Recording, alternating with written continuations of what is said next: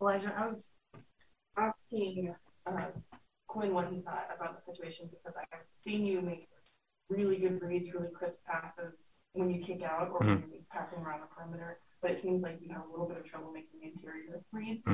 How do you feel like you're coming along there, and how do you get better with something like that other than just getting on the floor? Just day by day, working with Coach Keon and Coach Steve. Just breaking down little things, watching a lot of film, and then repping it out in my workouts, and just taking everything day by day. Monday, the first game, you get the chance to play with the starting lineup, right? What's that like, and what's an adjustment? That adjustment as a player? Yeah, it was pretty cool. I didn't really know until pretty close to the game. So it was just pretty cool to get in there and experience it and know that the guys had my back. Just told me to just relax, be myself. So it was pretty neat.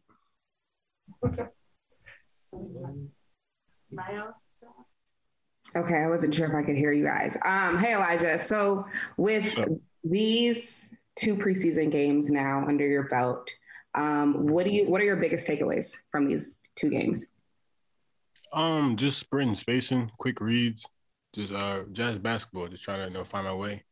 Coming from college, I had the ball all the time. I was very ball dominant, so just trying to shifting how do I play and just making a quick reads and just playing the way Utah Jazz play. Eric Walden, Solid Tribune. Hey, Elijah, no Rudy tonight, no Hassan. You guys start Eric at the 5, play a lot of small ball. How do you feel like it went, particularly on the defensive end?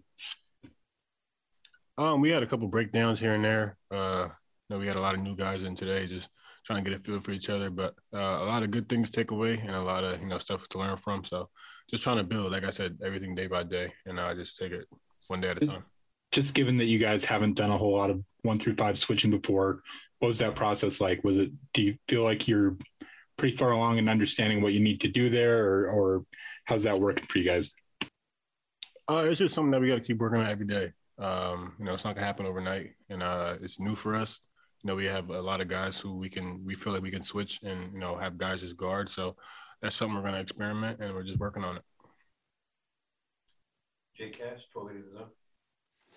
Yeah, I just wanted to ask you, kind of similar to Eric's question. You came from a zone-heavy team in college. What's been the biggest adjustment to defending at the NBA level for you?